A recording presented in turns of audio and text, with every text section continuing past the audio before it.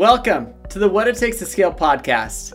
I'm your host, Todd Westra, and this is the place where we take CEOs and founders and we dive into their business and discover what key decisions they had to make in order to grow and scale their business. That's right, it's the What It Takes to Scale podcast, and we are here to share with you interviews that we have taken from several different CEOs and founders from many different industries so that we can share with you, the person who wants to know what it takes to scale, how they have been able to effectively do this in their business. These aren't just your average, ordinary, everyday entrepreneurs. These are the ones that have actually taken their launch to the next level.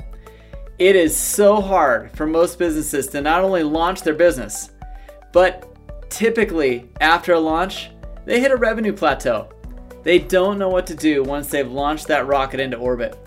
In this podcast, you are going to hear from founders, CEOs, sometimes even marketing directors who have worked with these founders in order to take their business to that next stage.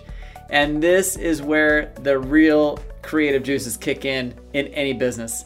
So buckle your seatbelts. We are about to take off on a journey with these guys to find out what they did to scale their business.